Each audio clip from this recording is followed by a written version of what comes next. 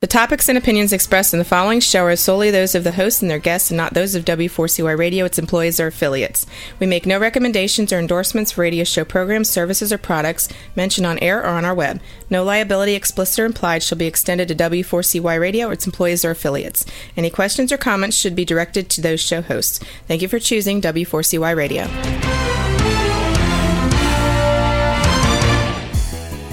Welcome back, everyone, to the Geeks, Geezers, and Googlization Show, the home of Googlization Nation, where we talk with HR and business thought leaders about the crazy shift going on in the world of business, technology, and HR. Here's your host, Ira Wolf, and co-host Keith Campagna. Hey, welcome back, Googlization Nation. What a crazy week. When you talk about, VUCA, volatility, uncertainty, complexity, ambiguity, disruptions seems to be all around us. We've got the impeachment going on with certainly its share of drama and disruption. We've got the uncertainty of a coronavirus going around the world. Pretty scary stuff. We got a volatile stock market this week. During the week, reacts one day like the end is near and then rebounds the next. And then we've had the unfortunate passing of two massively influential people in our lives. We had the tragic death, unexpected death, way too early of Kobe Bryant. Certainly, a legend in not only an athlete, but really, helping the community. And you can just turn on the news and see how he impacted so many lives. But just a few days earlier than that, we had the passing of Clayton Christensen. Some of you may not be familiar with him. He was the author of The Innovator's Dilemma. It's a book about 23 years ago, still one of the most popular business books of all time, influenced a lot of people. He's known as the father of disruptive innovation. And that's what we're going to talk about today.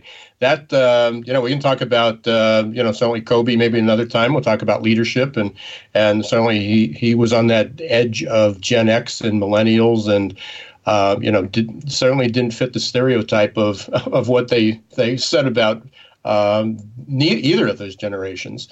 But today we're going to talk about, we're going to be really focused on Dr. Clay Christensen, who impacted the lives of millions of people through businesses and also personally. He's a very spiritual and religious man. So I reached out to the network to kind of hear firsthand from someone, and graciously Carlos Castellan, who was a former student of Dr. Christensen at Harvard Business School, is going to join us. And Carlos was the founder, or is the founder, of the Navio Group. You'll hear a little bit more about that. And as I said, his life and career were enormously impacted, as he'll share, from just meeting and learning from Clay Christensen. So he'll join us in just a minute. Keith, any thoughts? It's tragic and it's unfortunate, and it's also amazing to see the way that Kobe and Clay essentially combined this reality of hard work with human potential. And, all you have to do is check out YouTube to hear and be reminded of all the amazing things that Kobe Bryant has done and his philosophy as it relates to just working hard and being smart about it. And then Clay, whose focus wasn't just on being an innovation disruptor inside of a business context, but his belief systems as it relates to who you are as a person far exceeded, as far as I could tell, far exceeded what he's done on an innovation disruption level. And he's done a whole lot in that regard. So I'm just like the rest of us this week, Ira. I'm kind of sitting back and taking it in and appreciating the people the information we have access to and learning about, what's to come. Yeah, and we definitely want to spend a lot of time with Carlos, so we're going to kind of cut short our intro here and really just jump into it. But before I do that, I want to thank Zor.ai and Success Performance Solutions again for being sponsors of the show. Really help us get to you and be able to share some of these great guests and our continual learning. I don't know. Hopefully our listeners are getting as much out of this as you and I are, Keith. Please make sure you go up to Googleization Nation and sign up for notices about upcoming shows, past shows, invitation to some webinars that we're planning, live streams, and a lot more to come. And the second edition of my book next Tuesday. It's officially out, but you can order a free copy today. You can go to join.googleizationnation.com. That's join.googleizationnation.com. You get the print copy won't be available for a few weeks, but you'll immediately get a digital copy. So appreciate that. We're going to take a real quick break here, and we're going to hear from one of our sponsors. And then we'll be right back with Carlos Castellan, and we're going to be talking about disruptive innovation and Clayton Christensen.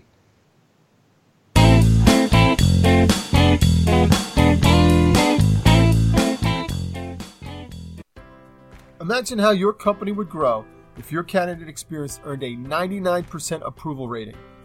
Well, to get to 99%, you need the 3 best letters in recruitment technology, XOR. Zoar's text bots, chat bots, and audio bots increased IKEA's candidate conversion rate 455%. Zoar decreases candidate drop-off rates, improves your candidate experience, and collects analytics for future strategies. To learn more, check out Zoar.ai. That's XOR.ai.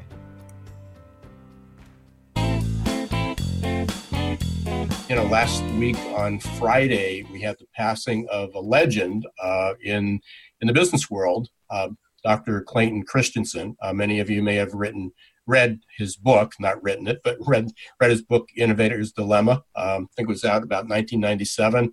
It really is sort of the Bible of innovation and understanding, why successful companies, very, very successful companies, such as like a Sears.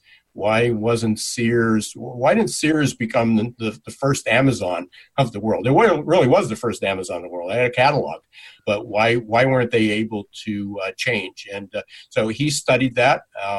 And so what I did was, with his passing, I reached out the other day to a network and asked for anybody whose personal life or businesses were impacted by his model, his theories, his teaching, or him personally. And we graciously had a gentleman by the name of Carlos Castellan contact us, and he's our guest today. So welcome to the show, Carlos.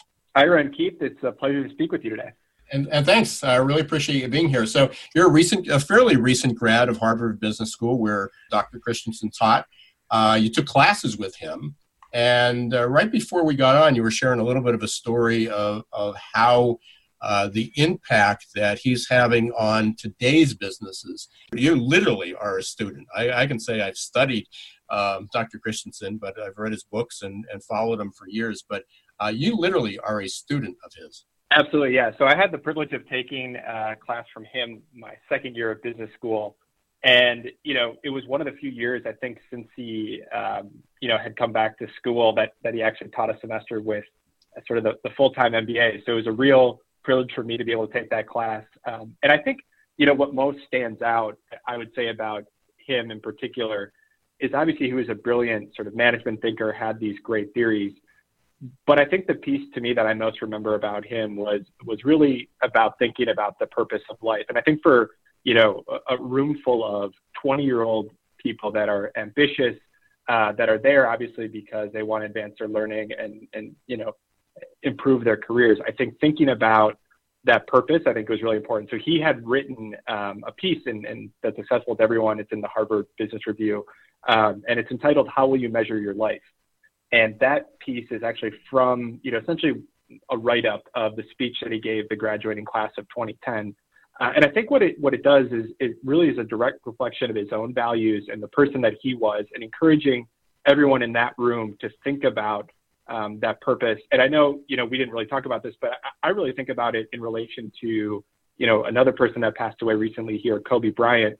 And he definitely found that purpose, I think, after basketball. For such a long time, he was a fierce competitor and did that. But at the end of the day, I think people, when they think about him over the last couple of days, they really talk about that his role as a father, as a mentor, and all the people that he touched, both in basketball and sort of in his personal life. And I think that ultimately, at the end of the day, is just as important as sort of the management piece of, Clay Christensen or anywhere else that you might be doing, business, athletics, anywhere else. Yeah. And from a quote, I mean, just to give people, if they're not familiar with Dr. Christensen or the How Will You Measure Your Life, which was, again, another reason that I wanted to kind of touch with you, because obviously that impressed you, that affected you. A quote from that presentation and article was, "Doing deals doesn't yield the deep rewards that come up from building up people." There seems to be a disconnect when we talk about disruption and innovation and people, because one of my keynotes, one of my book, it talks about the displacement of people. And the displacement of people comes from innovation. And it's certainly disruptive in our lives. And then yet we're talking about building up people. Maybe we can go back a little bit and get your kind of brief description for people who don't know what disruptive innovation is. And that may kind of, that will hopefully lead into how that, how you can do that and also lead with purpose. So let's go back to, how would you define disruptive innovation? Absolutely. So, I think there's a lot of, I think the term disruption oftentimes gets thrown around, oftentimes today in relation to innovation. But I think Clay Christensen, sort of the key point about disruption theory for him, and he had cited, a myriad of examples on this, was disruption is essentially about going after non-consumption or low consumption in a market. So when a company has matured and has high margins, it's going after the biggest clients, there leaves sort of this vacuum underneath that to go after smaller businesses, medium-sized businesses, and to really build from the ground up. And then at a time when, eventually you start picking up those smaller clients, you eventually grow, and then you disrupt the incumbents sort of on the high end. So he had, a litany of examples that he used. And I think, to go back to your thinking about Sears, I think the way to think about that, if you were to apply Clay Christensen's framework around disruption, is to say, Sears was obviously this legacy player. And I looked it up the other day, it was crazy. We think about the last decade. Well, they were at $45 billion in revenue in 2010, which is just crazy. They were on the Fortune 100. So, right. Obviously they had 360,000 employees. Yeah. And that they disappeared basically in the space of 10 years. And I think they were sort of, if you think about them, they had a catalog business that obviously had been their legacy business. That's where they made their money. But Amazon came in and figured out a way to say, well, there's this segment of the population that we're not serving around catalogs. We're going to leverage the technology, the internet. And so they started out just, selling books online, which was obviously very niche. And it's the people that maybe otherwise couldn't find those books at their local bookstore. And so they kind of opened this up. And so as a result, they picked off these customers, started building off a base, and obviously grew that over time. And it's a little bit more complex than that, obviously, specifically to Sears, because Amazon wasn't necessarily a direct competitor of Sears. But there were several businesses. Walmart came along. I mean, in the 80s. Well, they've been around since the 60s, but in 1990, I think it was 90 or 91, they surpassed Sears. So they became their big competitor. And so the question is why wasn't Walmart the next Amazon as well? Yeah, exactly. I think, and so that thinking about sort of the non-consumption or low consumption and starting from there and growing, I think is something that we always talk about with our clients today. What are opportunities that maybe you're not going after because they're lower margin opportunities, but someone else might come in and take that from you and eventually grow the business because they're able to refine, gather customers. And by the time you're able to do it, it's too late. I think, another great example of this is Netflix and Blockbuster. Blockbuster had a great model. It was super profitable for them to invest in sort of the DVD rental business, through mail order. Just wasn't going to happen. It wasn't as profitable for them. And so you have all these disincentives oftentimes for companies to do that. And Clay, I think, was great about being able to point that out through his management theory to say, consider some of these opportunities, even if they're not the same margin. How do you go after them and then innovate to build businesses off of them so that it's not some other player that's coming after you.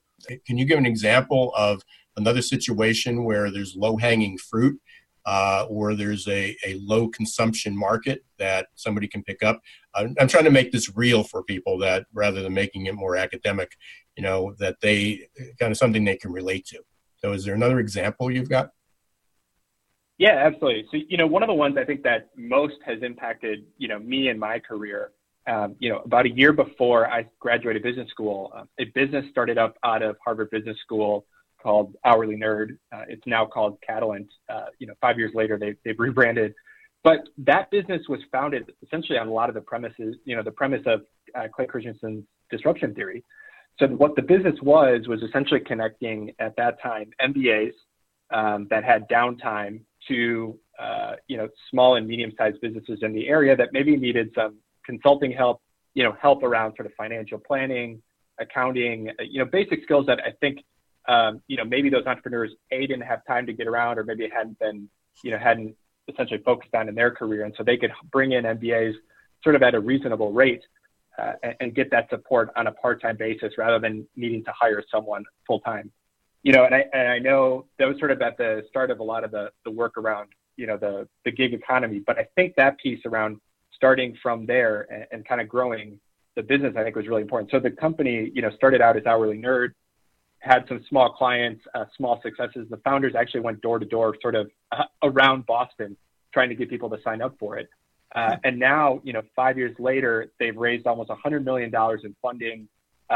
They've created sort of a technology system that helps match, independent consultants or consultants with companies, as well as actually employees at the company. So if there's someone within your company that maybe has a skill set for a particular project and you might not be aware of that, they can help sort of provide that match. And so they've grown over time, and they started with these small businesses, but now they serve sort of a large segment of the Fortune 500 population because they've gone along over time and refined that and kind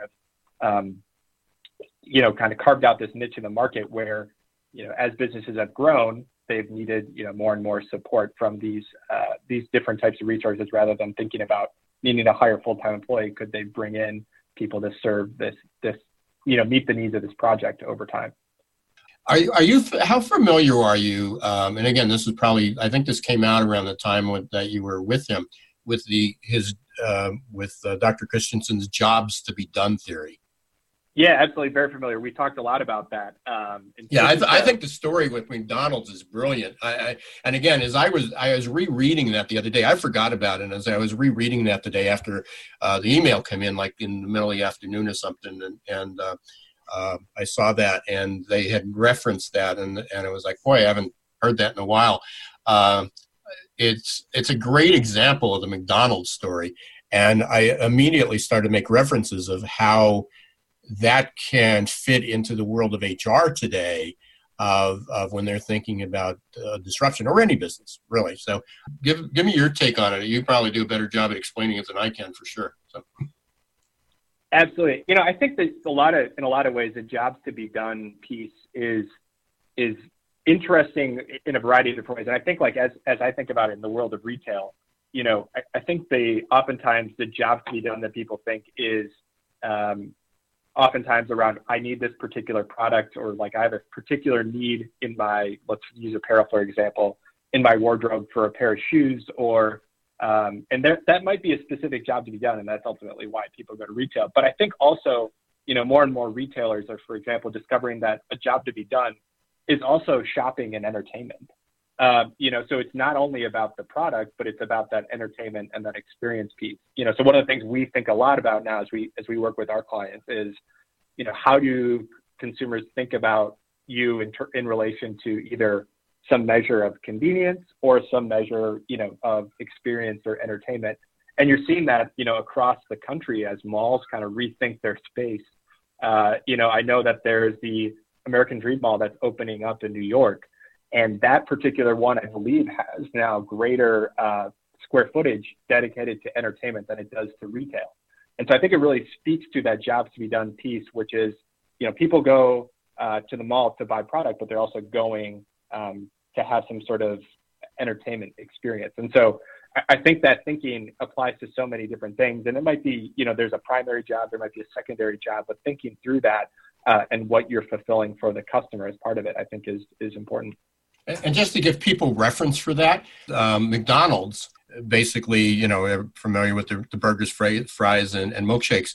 But when they did a study, they found that the majority of milkshakes were purchased before 8:30 in the morning. And so they wanted to know why, and they were playing with taste and how to deliver the food faster and other things, but it didn't answer the question why. Why would people buy a milkshake at 7 o'clock in the morning or 7:30 in the morning? And as it turned out, and this is where the job that people want done when they buy a milkshake is that if you eat breakfast at 6:30, 7:30 in the morning, you have a bagel, you have a banana, you have something, it's done and it sits there, and then by 10:30 in the morning, you're hungry and you have nothing. Where the milkshake, because it's so thick, I think their statistic is it takes 23 minutes. If you purchase, from the time you buy it, the milkshake, it would take you 23 minutes to sip it through a straw. And they found out that by 10 o'clock in the morning, it softened up a little bit and it was refreshing. It basically quenched the thirst and quenched the hunger that people wanted. And that's why people bought milkshakes at 6:30 in the morning, which they would have never known without tracking that and studying it and learning about it. His reference is the milkshake's a job. Is a job. They're basically I have a job. The milkshake has a job, and the job is to quench thirst and hunger 3 hours after I purchased it. I'm curious, Carlos, when you look at the retail industry, are there certain consistencies with regard to the people you're meeting with and talking with about what they're paying attention to and how this the retail market is probably one of the most victimized marketplaces as it relates to technology. Are people still holding on to some sort of days of the old, or is everyone pretty much subscribed to we got to figure this out? Yeah, I think there's been an increasing acknowledgement that the models oftentimes need to evolve and go forward. One of the people that I really admire in this space is Ron Johnson, and he now leads a company called Enjoy Technology. And what they do, they have a really innovative business model where they essentially don't have any stores, actually. So you purchase online, and they have someone come to your door within a matter of hours with that particular product, and it's all electronics. So they come and help you set up the item. They walk you through the installation. So it's a really brilliant model because it essentially sort of captures the human element of retail, knowing that people, maybe will still shop online for certain things, but that human connection is really important. And what I found really interesting about Ron's model is he had this question that he asked, and it was interesting what his take on it was, but he basically said, there's different stakeholders in a company. There's the customer, there's the employee, there might be shareholders. And so his question was essentially, who do you choose to focus on? And for Ron at Enjoy, they choose to focus on the employee because they really believe if you have employees that are, show up as happy, that they're, there and you treat them well, they're going to serve customers really well, which in turn obviously helps drive the business. And I've started to see more and more of that across retail is really that focus on the employee and the experience that's provided for them because of how it translates to customers. And I know, one of the cases that we often look at is Best Buy and that turnaround that occurred there under Hubert Joly. And that was another key piece from him as well, is really investing in people there, getting the right people in both the stores and the leadership positions because of how that translates to the customer. So I think, as we go along, I see that being more and more critical as people think about it. And that's something that I know our clients are thinking about as well, is how do we work with our employees to make sure that what we're doing translates to the customer. And I got to say, on the HR tech side of things, Carlos, I've often wondered, I've seen some companies shift gears almost to be a service deliverable first that has technology, and there was like this shift in the marketplace within the last 10, 15 years where companies were just selling software. Here's our software. Thank you very much. Have a good day. Then it turned into let's call it save the client mentality. It wasn't necessarily being proactive with helping them with software, but it was more so than just trying to keep the client from canceling the agreement. And now, to your point, there's almost a increased focus on not just selling software, and it could be HR or finance or maybe even project management, but it's really providing that support to implement it, to turn it on, to set it up, to use it, to that continuous engagement comes on the experience side, not just the product side. Absolutely. And I think that's critical as well to building those long-term relationships. You can't view it as just a transaction. It has to be more about the relationship that you're building with customers and sort of going beyond that. So whether that's, a B2B business that's selling technology, or whether that's, a B2C business like retail where you have customers, ultimately, so much of it comes down to, what do they think of you? Are they going to come back and shop repeatedly? And I think more and more people understand that. Now, I think the tricky part is, how do you measure that value? How do you know, if you're investing a bunch of money in these types of initiatives and you're going through that, like, how do you understand what that's creating from an impact perspective to the bottom line over the long run? And to be honest, I think it's hard to measure. You sort of have to do that. And I think that's the art piece of management that comes in, is you have to, be able to make those decisions and kind of get a sense that, we may not be able to measure this, we may not understand it, but we believe that it's ultimately leading to the best outcome for the customer and then therefore our business. Going back to the jobs to be done, and this will lead into basically one of our closing question here. And jobs to be done is, part of when they talked about McDonald's, what they did was they reached out, they surveyed their customers. They asked the customers, what can we do to improve the milkshake? Ultimately, it had no impact on their sales or profit. Sometimes asking your customers what they want isn't necessarily what will either improve your business, improve their experience. It may solve an immediate problem, but it's really not relevant in the long term. And, by your suggestion of going after those low consumption ideas, or Dr. Christensen's suggestion that you do that, you're sort of solving that need. What they can't articulate, or they won't articulate what they need, because nobody ever needed an iPhone. But once it was created, everybody needs an iPhone now. In the HR world, going back to this employee experience, because that's a big buzz right now and an important one, of how do we improve both the candidates and employee experience. If we survey employees, if I'm a business owner, I've got 100, 200, 500, 1,000 employees, and I survey them, they may or may not articulate what that need is that I need to solve. I may not be resolving what the job that, how do I meet that need? When you're working with your retail clients, how do you help them figure out what that low consumption? Absolutely. So as a specific example, one of the things that I really look at today and sort of admire in the broader retail landscape is Best Buy is actually going after the medical device space and actually monitoring. And if you think about it, it makes a lot of sense because, they're thinking about the customer in terms of the home and electronic devices and sort of the connected home. And so, obviously that means there might be light bulbs, there might be, they sell appliances, they're thinking about TVs, but also you can start getting into sort of the medical device space because all of that kind of connects and is this ecosystem around the customer. And obviously that means, in a lot of ways, there's a lot more regulation. It looks very different, but it makes a lot of sense as well to connect it because you're already serving that customer in sort of an electronic space, and they're providing monitoring and warranties on a bunch of different things.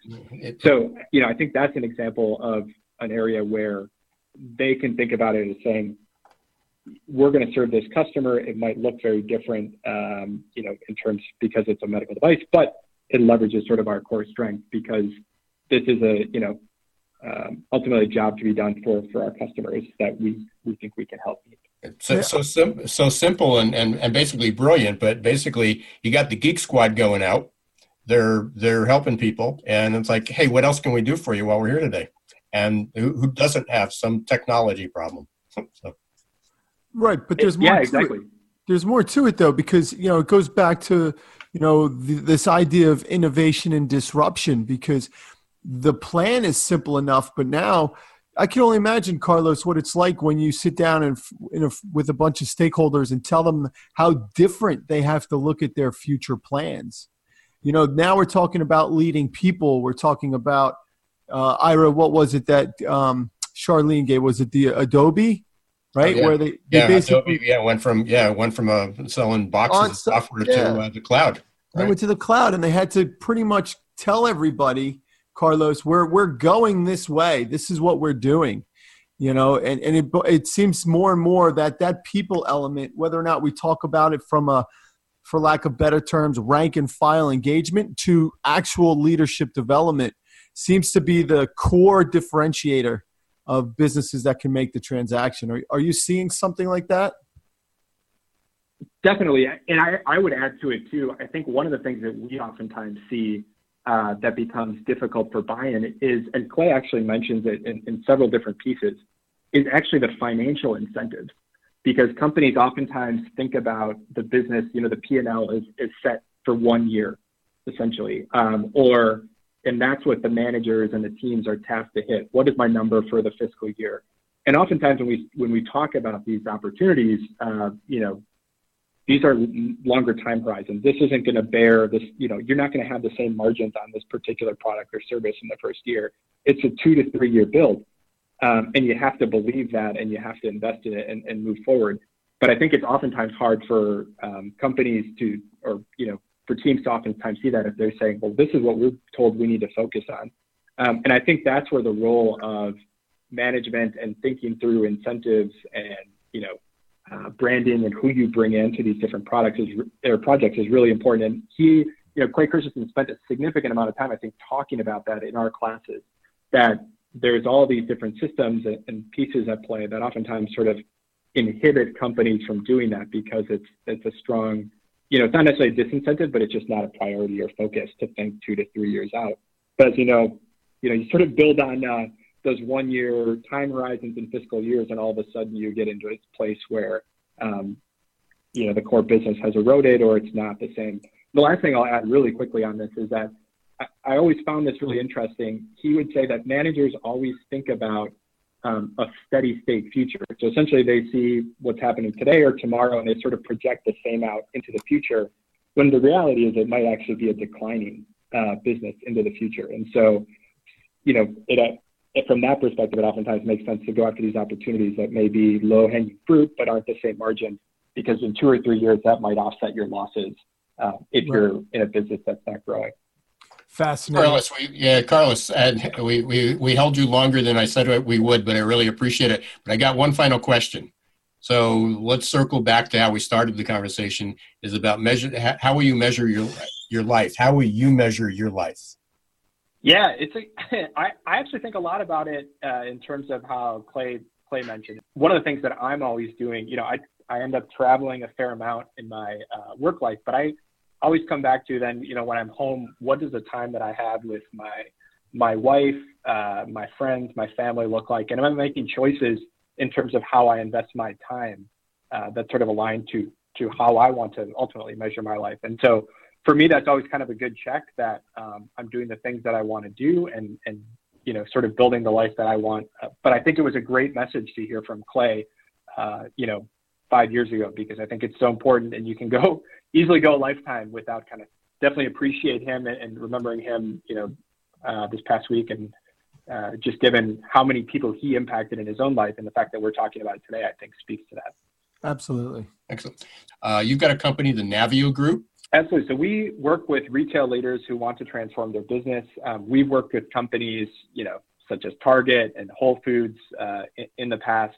And so we have the great privilege of kind of sitting, out in the retail space and working with clients on a hands-on basis, every day. If you're interested in learning more, you're welcome to visit our website. It's thenaviogroup.com, TheNavio group.com, or email me at carlos@thenaviogroup.com. Does Navio have some significance? What's Navio? Yeah, so Navio is the ships that the explorers used back in the day. And so we found that really inspirational because we, in the same way that the explorers were kind of out there kind of mapping a new course for the world, we're out there helping our clients do the same and kind of navigate a new course, especially given all the change that's happening in the industry. I like it. Hey, we've been talking with Carlos Castellan from the Navio Group. Very, very helpful. Hey, I could have talked to you all day. I can probably talk to you all day about this stuff. So I really appreciate you being part of this and also basically honoring Dr. Clayton Christensen, certainly the father of disruptive innovation, and his message will go on for a long time. And he lived a wonderful life, just a good man. And so I really appreciate you having some firsthand experience with him, some knowledge, having worked with him, sharing that with our group. So thanks very much. Appreciate it, Carlos. Yeah, thank you very much for the opportunity. And I'm sure we'll chat again soon. And obviously, really lucky to have been able to be taught by Clay and wishing his family all the best. Very, very fortunate. And hey, and thanks so much for sharing the message.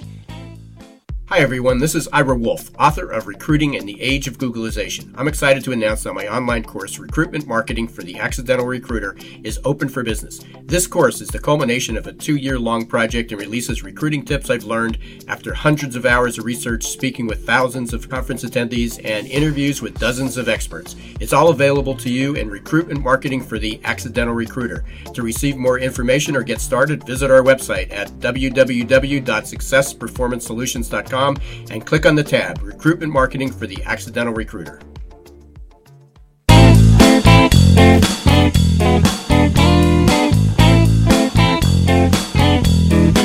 Hey, welcome back everyone to the Geeks, Geezers, and Googlization show. Wow, what an interview. Got to thank Carlos Castellan so much for sharing his experience with Dr. Christensen, Clayton Christensen. And by the way, I'm your host, Ira Wolf, and I'm here with Keith Campagna. Keith, while we were on break, we got a caller, Chris Howard, who also has quite a bit of experience with disruptive innovation. You there, Chris? I am, Ira. Thank you for taking my call. It's quite an act to follow. Listening to the conversation you just had with Carlos, some very compelling messages. Yeah, and so I understand you've had some experience as well. I don't know if you've personally met Dr. Christensen, but I think you shared that you had some. You basically, I think you took his course, or you're part of his course in learning about that. And you work in the credit unions. Am I correct? I work with credit unions. That's right. Yeah. I am with a small company of credit union consultants. And we specialize in credit unions because credit unions are unique. They're cooperatives. There are no stockholders. And so the entire focus and mindset and set of objectives are very different than traditional businesses. And I was fortunate enough to spend a very little bit of time with Clay, but a lot more time with his ideas and with people who had worked with him quite a bit over many years.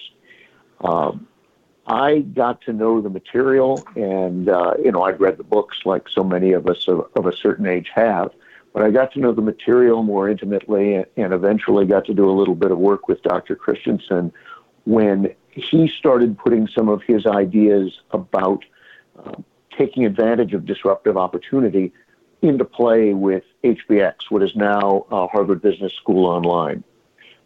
He felt that his business was ripe for disruption. And he made that case inside his faculty and inside Harvard Business School. And he created an online course called Disruptive Strategy that my firm took as one of the beta participants. And what we found was an extraordinary experience. The material and Dr. Christensen's approach really made it very accessible, online and through brief lectures and an interactive platform. But we walked away wondering what to do with it. we could take a look at the value proposition we offered our clients and the way we engaged with our clients, and we could apply jobs to be done, and we invested quite a bit in that. But so much of the focus of business is around the primary stakeholder, the stockholder, the owner. And our clients don't have them. They have owners, but owners are customers. Credit union members are both owner and consumer. And we couldn't figure out exactly how to make that transition, how to take this material and make it relevant. And we were able to work with Dr. Christensen and with the folks at then HBX, now HBSO, and build a model that let us do that. And he was incredibly supportive of those efforts. Even though it meant taking some of his learnings and changing the way they were applied, changing the way they were used, the core value that he brought, the notion that consumers have to be the focus of everything, but you can't just go ask them because they can't answer a simple question. People lie by accident, by ignorance, by a desire to make you happy, but you still have to find a way to understand what it is they want and why. That whole basic idea behind jobs to be done that let the methodology that's been developed find fertile ground and grow. And the idea behind disruptive innovation. You know, when I look at Clay's work, what I take away and what my team and my colleagues and I have tried to make available to credit union executives is that Clay wasn't really a business theorist. In many ways, he was more of a business historian. He had a strong streak of curiosity, and he wanted to understand. He wanted to understand why things didn't work, why people went off and did what they were taught at Harvard Business School, and they didn't get the results they were taught to expect.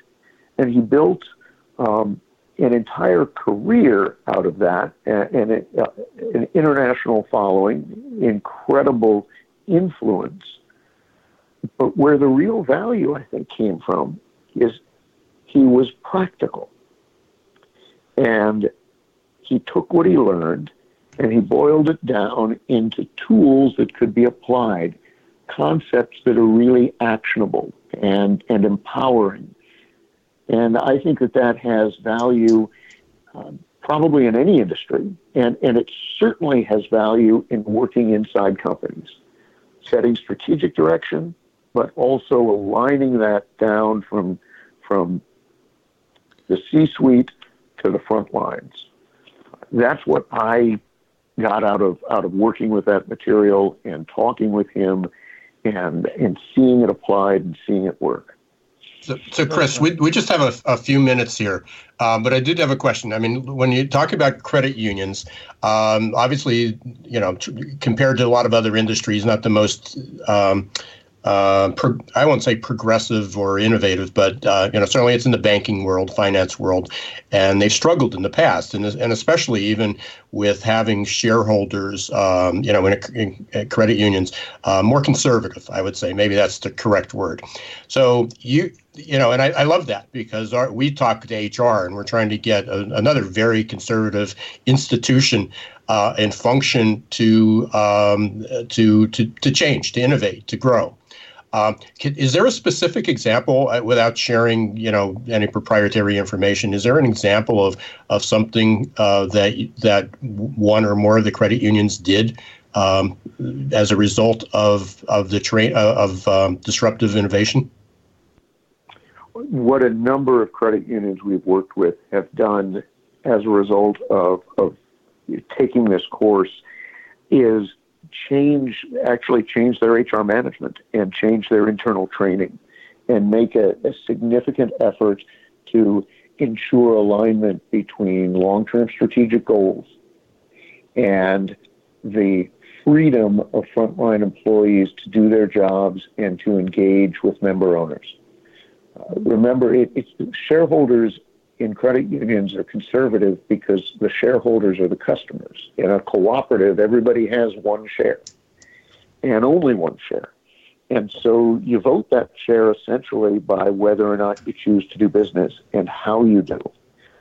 So opportunity is really found at those front lines. And what we've seen is management that traditionally has been very conservative is far more open to engaging with and listening to and making investments because of the influence of tellers, member service representatives, lenders, people on the front line who interact directly with the market. I mean, that's the single most actionable lesson that I've seen people take away from Clay's And it's work. incredible. It's thank you for sharing that, because Ira, doesn't it just echo with what we keep seeing people say is the challenge they have making change still today? I mean, like, the number one challenge people say is that they don't, executives say they don't trust their leaders, and leaders say they don't think their people can handle change. I wrote a note down here, and as Chris was sharing about low-hanging fruit, and again, they've been talking about going to the front lines, for as long as you and I have been around. But the reality is that the innovation, going back to what Carlos had said about low consumption, it's not going outside and go, okay, what are we missing? What can we build? What can we innovate? What can we buy? What can we do new?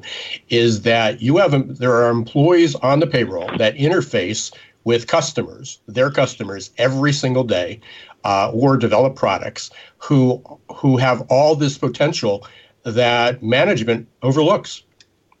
That's the low consumption idea. That's the low hanging fruit.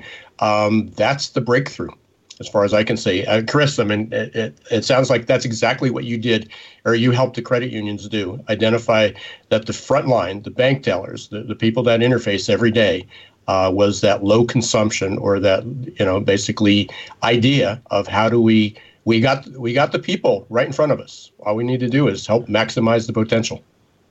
We got the people right in front of us. That's exactly right, Ira. And as we started this conversation, you seemed a little hesitant to call credit unions conservative, but traditionally they are. And the banking business generally is conservative, and credit unions among the most conservative in that broad field. Mm-hmm. And it's because they're cooperative. It's because they're owned by their customers and not by other stockholders, that they want to be careful, and they want to make sure that they're delivering value, and there's not a lot of willingness to take risk. What's great about these ideas, what the whole Christensen oeuvre brings to bear, is that those points of focus, taking care of what matters to in a cooperative, to the member owners and the employees who are among them, really can be empowering. It doesn't have to be. It doesn't have to mean that chance passes you by, that opportunity passes you by. If you understand what I think Clay was trying to teach, it means that you have particular access to the insights and the ideas that can make you stand out in the marketplace, because Chris, you're working directly with the people who have a need. Yeah. Hey, Chris, I hate to cut you off, but we're really approaching toward the end of the show. And again, just like I said at the end of Carlos, we can talk to you for a long time. So hopefully we can get you back for an extended conversation and learn a little bit more. How can someone get in touch with you, Chris? What's the best way? What's your company? C. Howard at Callahan.com. That's easy enough. Yeah, easy enough. Thank you so much for the chance to chat with you. Hey, thanks for sharing your experience. Very, very invaluable. And again, if the credit unions can do it, cooperatives, very conservative groups, HR can certainly do it, Keith. Oh, absolutely. Well, a lot to be learned. Crazy parallels. Yeah, I think an organization can absolutely do it. I think that HR shouldn't be the captain of the squad. Right, and again, and they're absolutely. So speechless, and we're almost out of time. So I want to thank everybody for listening to the Geeks, Geezers, and Googlization show. Today was just outstanding, very insightful. Keith and I, as you heard, we just kind of laid back for most of it, and so it was great for us learning. Hopefully for everyone else as well. And thanks for joining in. Hopefully you'll share some comments or share the show. We'll be posting this on LinkedIn and Twitter. We don't forget to join Googlization Nation. And you can go to googlizationnation.com and you'll get notices of this and other shows that are upcoming. We got a lot of great guests in the month of February. Hard to believe we're at the end of January already. Let's see. Thanks to Zor.ai and Success Performance Solutions, again, for being our sponsors. Until next week, this is Ira Wolf and Keith Campagna on Geeks, Geezers, Googlization. Go out and join googlizationnation.com. We will see you a week from today. Don't let the shift hit your plans.